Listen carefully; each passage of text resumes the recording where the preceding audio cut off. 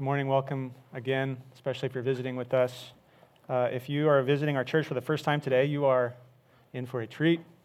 We are at 5 chapters of ritual purity laws in Leviticus. We begin an 8-week sermon series on leprosy today. Just kidding. No, this does seem to us to be a very, very strange section of the Bible. It's in many ways very graphic, but it's interesting for you guys. Traditionally, in Jewish pedagogy, training children in the Bible, Leviticus is the first book that they teach kids. They say they need to learn about purity. So we continue through Leviticus today. Leviticus 11, I'm going to cover 5 chapters today, but I will only read the end of chapter 11 to give you a flavor for kind of the whole thing, but also because this is one of the sections of it that stands back a little bit and talks about the purpose of all of this. These chapters are not very concerned with the rationale behind them. They don't explain to you why this and not that, but they will occasionally tell you the larger purpose for it. What is it supposed to be doing and helping us with, not necessarily why this and not that. And that particularly becomes important as the rest of the Bible goes on and you get into the New Testament, which assumes many of these things in terms of the larger theology and purpose of them. So Leviticus chapter 11, I'll start reading at verse 39 and I'll read through verse 47. This is the end of the laws about food, kosher laws about food. Leviticus 11:39. And if any animal which you may eat dies, whoever touches its carcass shall be unclean until the evening. And whoever eats of its carcass shall wash his clothes and be unclean until the evening. And whoever carries the carcass shall wash his clothes and be unclean until the evening. Every swarming thing that swarms on the ground is detestable. It shall not be eaten. Whatever goes on its belly, and whatever goes on all fours, or whatever has many feet, all swarming things that swarms on the ground, you shall not eat, for they are detestable. You shall not make yourselves detestable with any swarming thing that swarms, and you shall not defile yourselves with them and become unclean through them.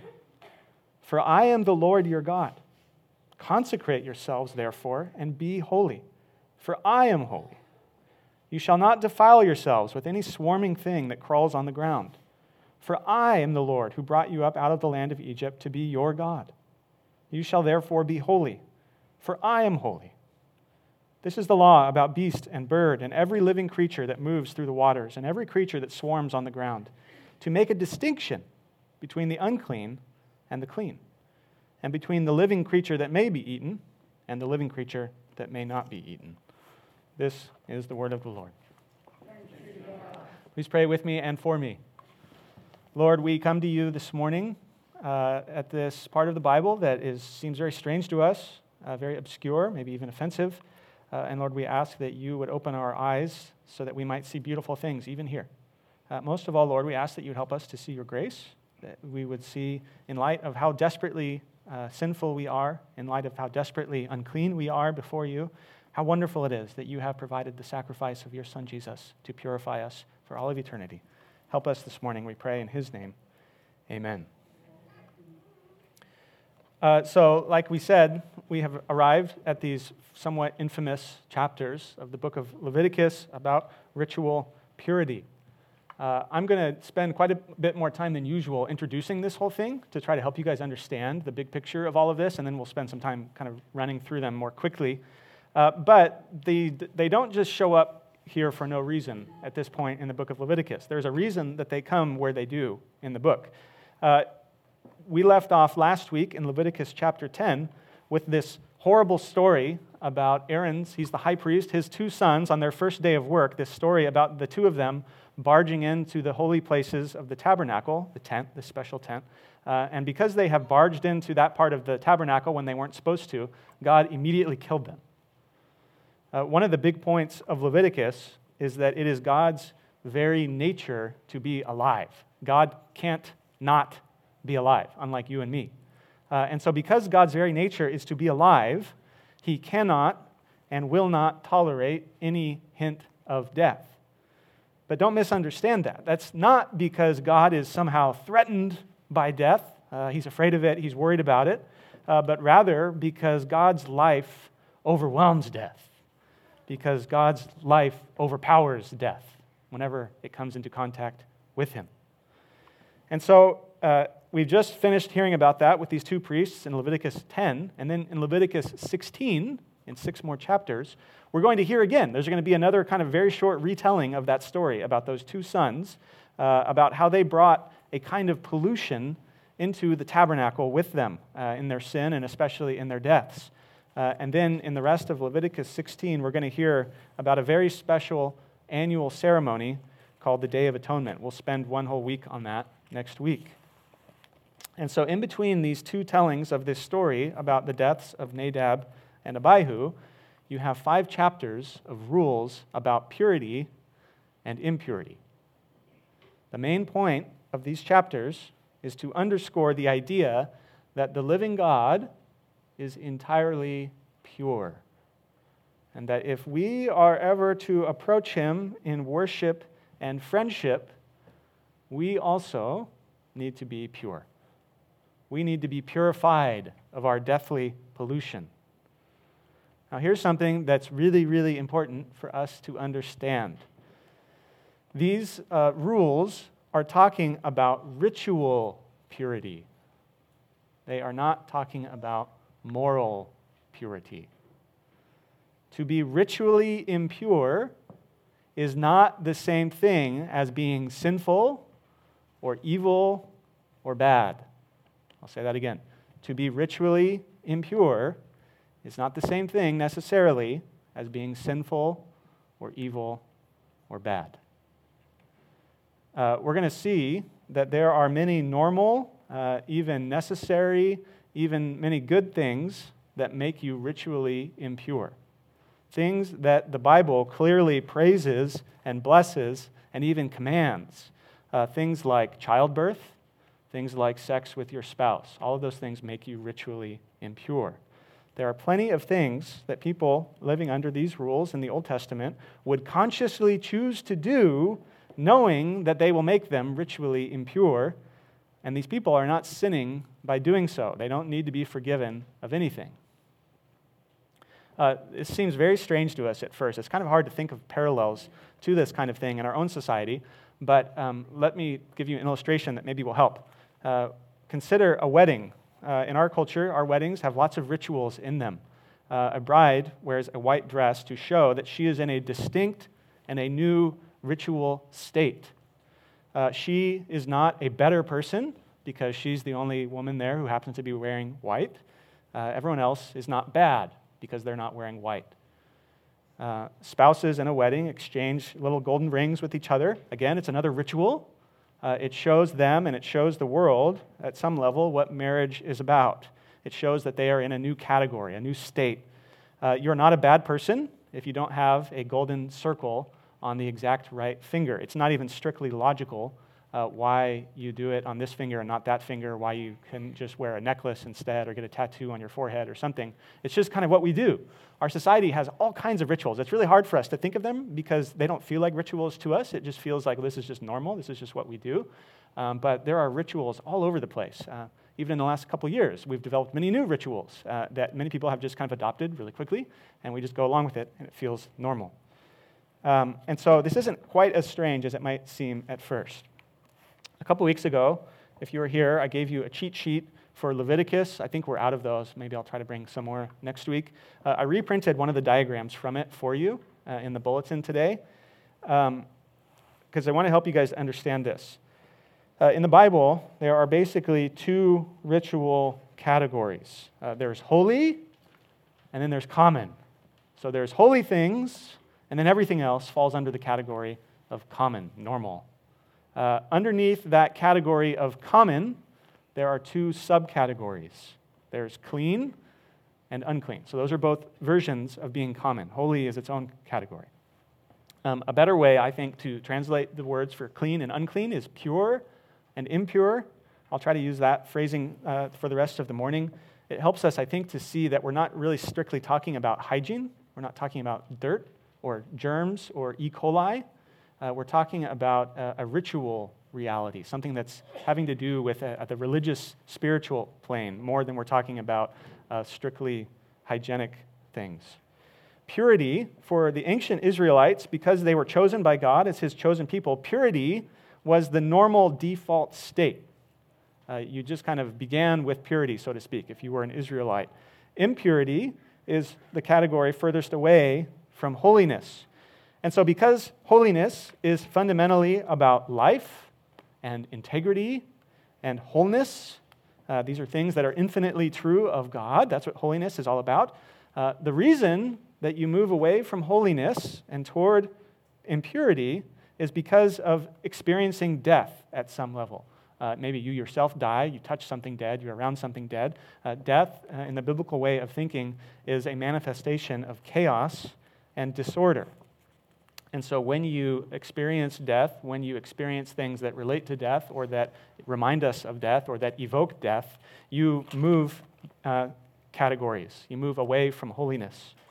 The way that you move back toward holiness out of impurity or out of purity into holiness, the way that you move back toward holiness is usually through life. So you get away from holiness through death, you get back to holiness through life. And remember, we said our first week in Leviticus, in the biblical way of thinking, the Old Testament way of thinking, the way that you experience life is through atoning sacrifice, through vicarious death in my place by a blameless victim whose blood, which Leviticus says is the life, the blood is the life, that blood now ritually rescues you from the danger of sin, but that blood also ritually cleanses you from the dirtiness of sin, the pollution of sin. That's what the Bible calls atonement. So the laws are about ritual purity. They are about how the Israelites, for a certain period of time, in the way God was dealing with people on earth, how the Israelites would fall out of and get back into this category of purity. And the main reason you wanted to be pure, the most important thing about being pure, is because you had to be ritually pure in order to approach God in worship. You had to be ritually pure to approach God in worship. If you were ritually impure, no matter what the reason was, no matter if morality had anything to do with it, if you were ritually impure, you could not come worship God, period. No exceptions. Now here's something else really important. The laws are meant to point beyond themselves to a deeper moral purity. They are about ritual purity, but they're not only about ritual purity. They are meant to point beyond themselves to moral purity. And that's very clear in the Bible that God is far more concerned about moral purity than he is about ritual impurity, than he is about external rules and rites. The Old Testament prophets are constantly getting at this. Earlier in the service, I read to you that verse from the prophet Isaiah. This is the very beginning of the book of Isaiah. The book opens up by acknowledging that God's people, the Israelites, are really good at bringing all these sacrifices. They go through all these rituals to be ritually pure. But actually, their lives are a moral disaster. God says in the first chapter of Isaiah, I hate your sacrifices. You're doing them correctly, but I hate them. They make me want to vomit. And the reason that they do is because the people are treating each other terribly. They're living in morally horrible ways. And so God says to them, wash yourselves. Make yourselves clean. Get rid of this evil from before my eyes. I don't want your worship if this is how you're going to act, if this is how you're going to treat me. We heard again in Psalm 51, our confession of sin this morning, David repeatedly asking God after he's done something very seriously sinful. He asks God to cleanse me, wash me, create in me a clean heart. He realizes that the sacrifices that God is really after are the sacrifices of your very hearts. Did you catch that? He said the sacrifices of God are a broken spirit. The sacrifices of God are a broken and contrite heart. That's what God really is after. That's what these rules are pointing forward to. And so this is what the New Testament means. When Jesus comes and he appoints people to write down his words for us today, they keep talking about this stuff. They tell us that all these ceremonies from the Old Testament are really just shadows pointing toward a reality. They're the dream. Jesus is the reality that has come. First of all, they are pointing beyond themselves to the final and the total cleansing that Jesus would give us through his own final self-sacrifice on the cross. And because Jesus goes through the one last great final sacrifice, that renders all these other original rituals now unnecessary.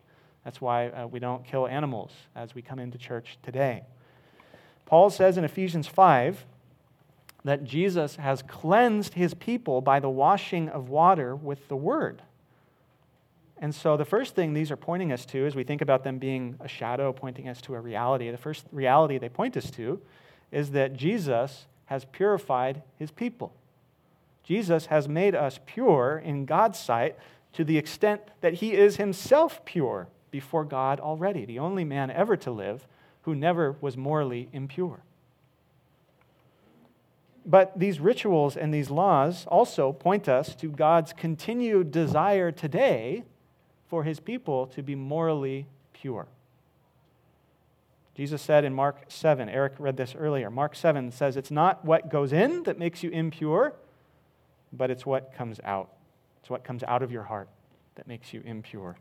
The Apostle Paul says in 2 Corinthians 7 that Christians today, in light of everything God has done for us, in light of the fact that he's made us his temple, so to speak, in light of the fact that we are clean before him, in light of all those things, Paul says we should cleanse ourselves from every defilement of body and spirit. This language is all over the Bible. It's all over the New Testament. This is why it's important to go through even very strange books like Leviticus.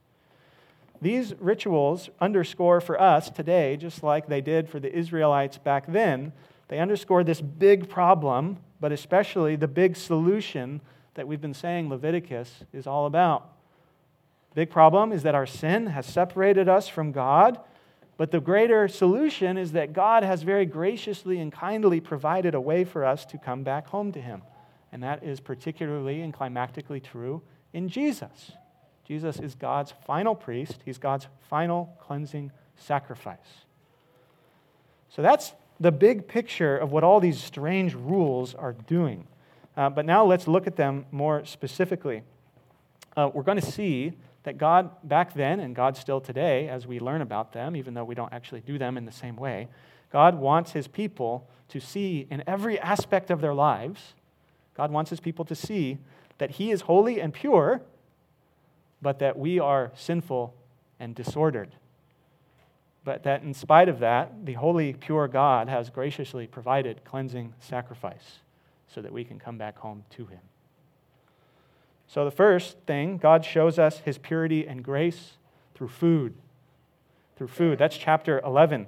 The Israelites could only eat certain kinds of animals. The rationale for these food laws has baffled readers for thousands of years. There are many, many different explanations trying to figure out why this animal, why not that animal. But like I said, they are far more concerned with a larger theological purpose than they are with a logical basis. However, I'll give you my best guess. I am quite confident that these rules are not about hygiene or diet or nutrition. It's not like some people have said, oh, maybe those animals were worse for you, or maybe they'd make you more sick, or maybe they're just kind of gross. I don't think that's what it is. That's kind of a modern way to think that it's all about staying physically fit. I don't think that's what it is. They probably have to do with normalcy. Animals that are more normal, so to speak, are clean. The animals that are abnormal for their category are unclean, are impure. And the main categories are where they move around. So you have land animals, you have air animals, insects and birds, and then you have water animals. Those are kind of the three categories. Land animals, according to this chapter, that split their hoof and thoroughly chew their food, those are clean animals. So cows, goats, sheep. Animals that either walk on their hands, so to speak, they have paws, they look like they have fingers. That's not appropriate. Why would you walk on your hands? That's silly. So animals that walk on their hands, or animals that eat very sloppily or quickly, those are impure animals. Flying animals, normally, again, so that you kind of put yourself in the shoes of kind of what's normal, depending on where you move around. Flying animals normally walk around on two legs, and they fly with wings. But birds of prey, those are ritually impure because they are so closely tied to corpses and blood and death. So don't touch those. Don't eat those. Most insects are impure because they fly, so that's normal. But, insects, you walk around on all fours, so to speak. They don't have four legs, of course. Everyone knew that even back then, but they're scurrying around on all of them all the time. And why would you do that? That's weird. That's not what you do. But then he says grasshoppers and crickets, those are okay. You can eat those because they hop around on two legs, so to speak, like birds do. Water animals normally swim with scales and fins. Otherwise, they're abnormal and therefore impure. Don't eat them. Be careful about touching their dead bodies. Then you have this whole category of animals called swarmers. Today, we might call them creepy-crawly type things. So these are rodents, lizards, snakes, pretty much all the bugs. Those are all totally off limits. God is particularly strong in his language about this category of animals. He says they're detestable. Don't even come close to them. Probably the reason for this is because the way they move around is kind of unpredictable. It's kind of strange and swarmy, and there's something chaotic about that. You only became ritually impure when you touched a dead animal. So you could ride a camel, you could ride a horse, even though you're not supposed to eat them. You could ride them, and that wouldn't make you impure. But you can't touch their dead bodies. The dead body is the really important thing. Again, this idea that things connected to death make you impure.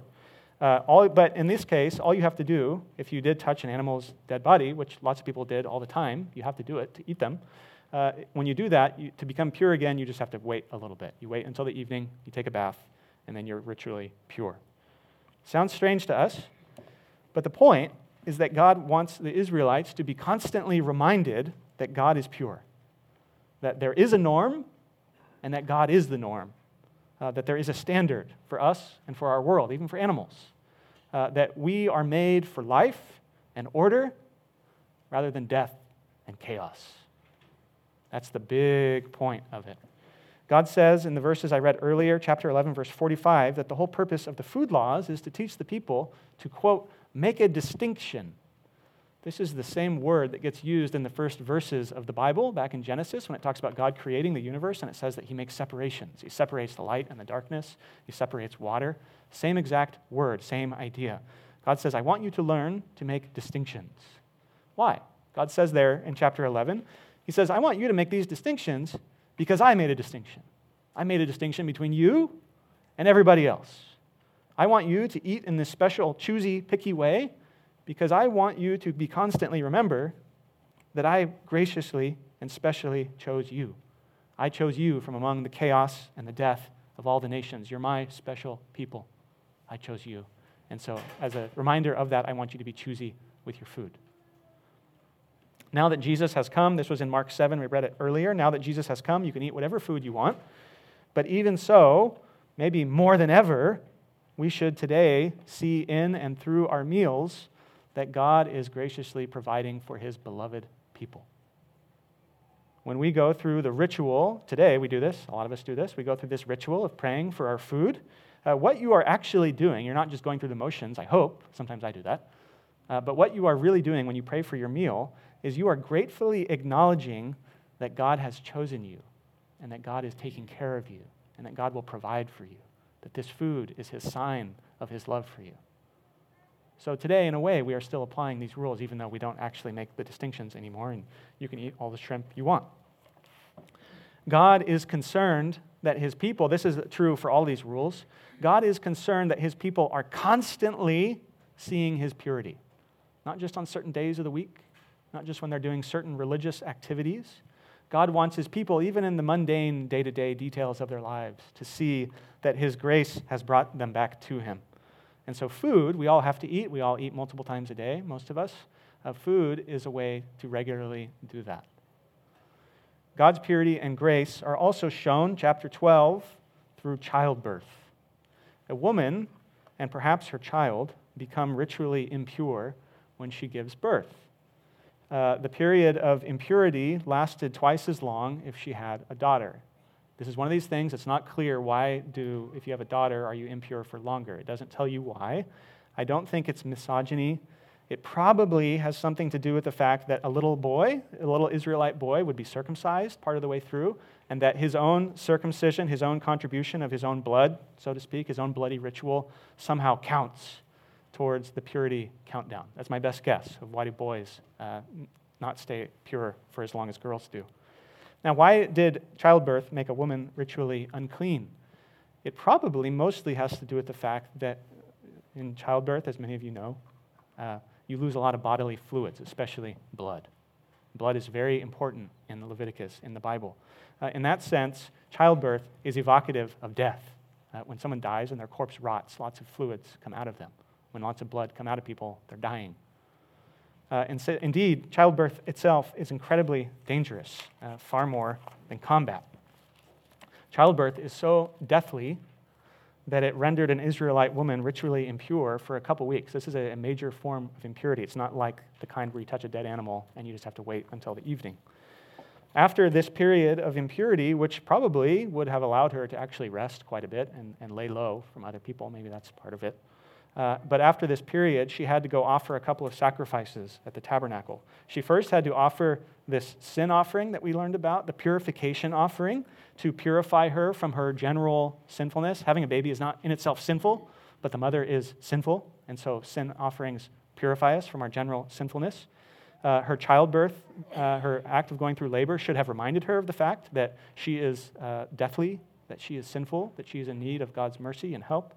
So she offers a sin offering, but she also offers a burnt offering. This is the one that shows that you are totally dedicated to God's service. Mary herself, Jesus' mother, offered these sacrifices when Jesus was presented at the temple.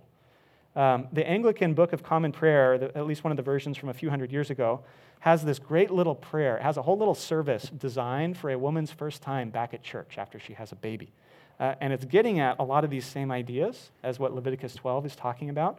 Here's part of that prayer that you're supposed to pray. It says when a woman comes back to church for the first time, she's had a baby, she's been laying low. Here, pray these things, it says. It says, pray, we give thee humble thanks, for that thou hast been graciously pleased to preserve through the great pain and peril of childbirth this woman thy servant, who desires now to offer her praises and thanksgivings to thee. And so that's a lot of what this is getting at, especially when the woman goes back to the tabernacle or the temple and offers these sacrifices. She's back in fellowship with God and with his people. She's dedicated to him as a mother. Today, in a very sentimental age that breezily dismisses the bedrock biblical principle that all people, even babies and children, are sinful, in a world that quickly dismisses the idea that babies or children are sinful, this is perhaps a reminder for us today that even in something as wonderful and as joyful as childbirth, we still need to see and know that our children are born to sinners, as sinners, into a world of sinners. In other words, childbirth for us today, even if you don't become ritually impure anymore, childbirth is an opportunity, a very vivid, serious reminder, joyful opportunity and reminder that our children, that our families are utterly in need of God's grace. That we do not deserve to draw close to him, that not even our children do. We need him to make us pure. We need him to make our children and our grandchildren and our great-grandchildren pure. So God's purity and grace are shown through food, through childbirth, and then chapters 13 and 14 through surface-level, quote-unquote, disease. There's a reason I'm naming it that way. This same word is used as it happens to people on their skin, probably things like psoriasis, maybe some really bad forms of eczema. But this same exact word is also used as it happens to people's houses and clothing, probably some form of mildew. Traditionally, this has been translated with the word leprosy, but it's actually quite clear that it's not actually talking about the actual disease of leprosy, Hansen's disease. Whatever this is talking about, Hansen's disease, leprosy, today, is not one of these things for a couple of different reasons. The reason that God is concerned about this surface-level disease spreading, discoloration, skin problems, wall problems, the reason that God is concerned about them is because they look and they act like death, because they look like the rotting of a corpse. They remind you that you are headed for the grave.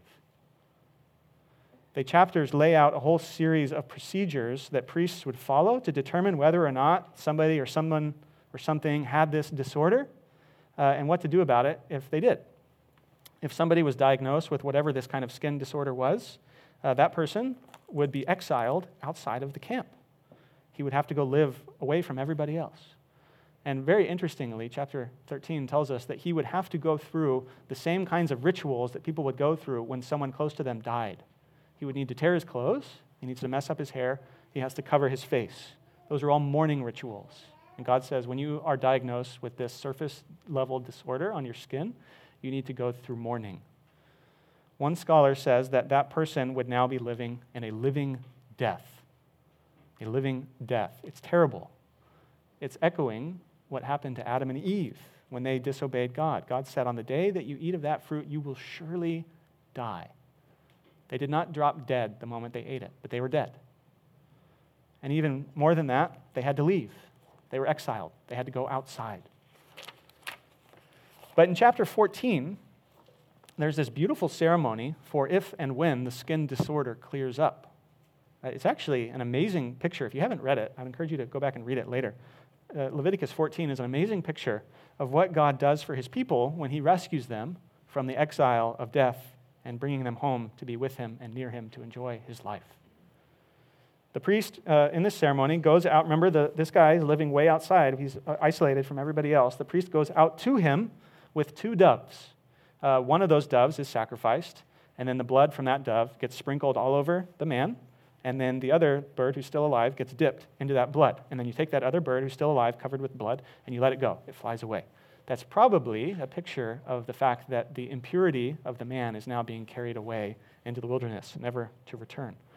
The priest is supposed to use a branch of a plant called hyssop. He's supposed to use a hyssop branch to sprinkle all this blood and to smear all this blood all over everything. And that's supposed to remind you of Israel's Passover in Egypt. Remember this Passover story? Every Israelite dad, the night before they run out of Egypt, every dad and every family was supposed to paint his door with a hyssop branch, with the blood of an innocent lamb, so that they wouldn't be destroyed by the angel of death as it flew over Egypt. In a sense, the Passover, the rescue from Egyptian bondage, was one giant corporate act of God bringing his diseased and deathly people back home to him. And so after this ceremony with the 2 birds outside the camp, the healed man now gets to come back to the tabernacle or to the temple, and he offers some more offerings. He's been fully restored now to life with God and among God's people. You have a very similar ceremony. This seems kind of strange, but it's actually really interesting. You have a similar ceremony for when your house gets this disease, when it has some kind of mildew. And part of the idea of even why the house has to go through this ceremony with blood and birds, and it's even called atonement, the house gets atoned for, part of the idea, I think, is to communicate that human sinfulness has also damaged our entire world and environment. It's supposed to communicate, I think, that God's redemption of us will also entail his redemption of the entire planet. We are not merely individuals living on our own. We're not even merely just humans. We're humans in a world of things and trees and plants and animals. The ceremony is an amazing picture of what God has done for everyone who has put their hope in Jesus, what God has done to purify and rescue us from our sin, bringing us from exile back home, out of death, out of chaos, back to life, back to home, back to order. It's what God does for each one of us when we trust in Jesus. So we have God's purity and grace shown in food, God's purity and grace shown in childbirth, shown in skin surface disorders, and now the chapter everyone's been waiting for, God's purity and grace shown to us in genital discharges. Chapter 15. There are 2 for men and 2 for women. The first one that we hear about in chapter 15 talks about an abnormal discharge for men. Probably at least gonorrhea is in view, but there's some other kinds that would fall under this category. And so if this happens to you, you become ritually impure for a week, and then if it's cleared up, you offer 2 birds as offerings. One as a purification offering. Remember, that's the one that cleanses you generally from your general sinfulness. And then also 2, you offer a burnt offering, total dedication to God. The other second one for men is about more normal discharges, so to speak. Both the kinds that happen when you're sleeping and the kinds that happen when you are intimate with your wife. They make you and your wife ritually impure, but all you have to do is take a bath and wait until the evening. It's a minor form of impurity. This seems very strange. Some of you are very uncomfortable right now. But one of the big things that this would have meant for Israel is that their worship would have been very different than their neighbors' worship. In the ancient Near East, basically everywhere except Israel, sex was a major part of the way that they worshiped their gods, like right in the middle of the temples. This was a big deal. And so then and now, one of the things that God was and is communicating to us is that sex is a good thing, but it's not an ultimate thing. That the things of God are more of a priority than they are for sexual intimacy and pleasure. So that's the male's 2 discharges, and then the female has 2 also. She has a normal one and an abnormal one. First, we hear about her normal discharge. That, of course, is her period. It makes her impure for a week, and then she just becomes pure. No sacrifices that she has to do or anything like that. Her abnormal discharge is some other form of bleeding. If and when that clears up, she offers 2 birds as a sacrifice, purification from her general sinfulness, and then again, the burnt offering, full dedication, fully restored back into worship with God. And so, similarly to the mother's impurity from childbirth, back in chapter 12, all of these things have to do with losing bodily fluids. And so, because in a way they evoke death, they make you ritually impure and therefore unable for a time to approach God in worship. It seems very bizarre to us today, but the bigger picture, the bigger point for us is that our bodily diseases, our bodily disorders, even just normal run-of-the-mill sicknesses, all these things should at some level remind you of your sinfulness, of your brokenness, that things are not right, that things are not as they should be in this world, that you need God's grace, that God needs to restore you, and that God will restore you. Part of particularly why these bodily fluids, why these discharges, part of the reason too is to emphasize that sexual brokenness and sexual sin are particularly powerful and painful expressions of the larger disorder of our lives and our world. The New Testament, again, these rituals no longer apply directly and literally, but they do continue to apply in some ways. The New Testament remains deeply concerned with the sexual purity of those who call themselves Christians. One of the biggest distinctives of the early Christians in the Roman world, just like it is or it should be today, one of the biggest distinctives back then was their approach to sex. This is one of the things that people thought was so strange about Christians. One of the things today that people think is so strange about us, even offensive. Why do you guys think about sex in this way? It's not a commodity to be traded, not a commodity to be taken, but rather it is a good gift from God to be received and enjoyed within the safe confines of a loving marriage. Sexuality is particularly potent in showing God, or showing the world who God is and in what He wants from His people and what can go so wrong and what can be so painful when we disobey God. In the modern world, here's my conclusion. We're done talking about some of these weird things. Some of you are really relieved. In the modern world, we have this tendency to think that there is this huge divide between spiritual things and secular things. That God is only really concerned about or relevant to certain times, maybe Sunday mornings if you actually go to church, or maybe He's only concerned about or relevant to certain activities, things like reading your Bible, praying, talking to people about Jesus.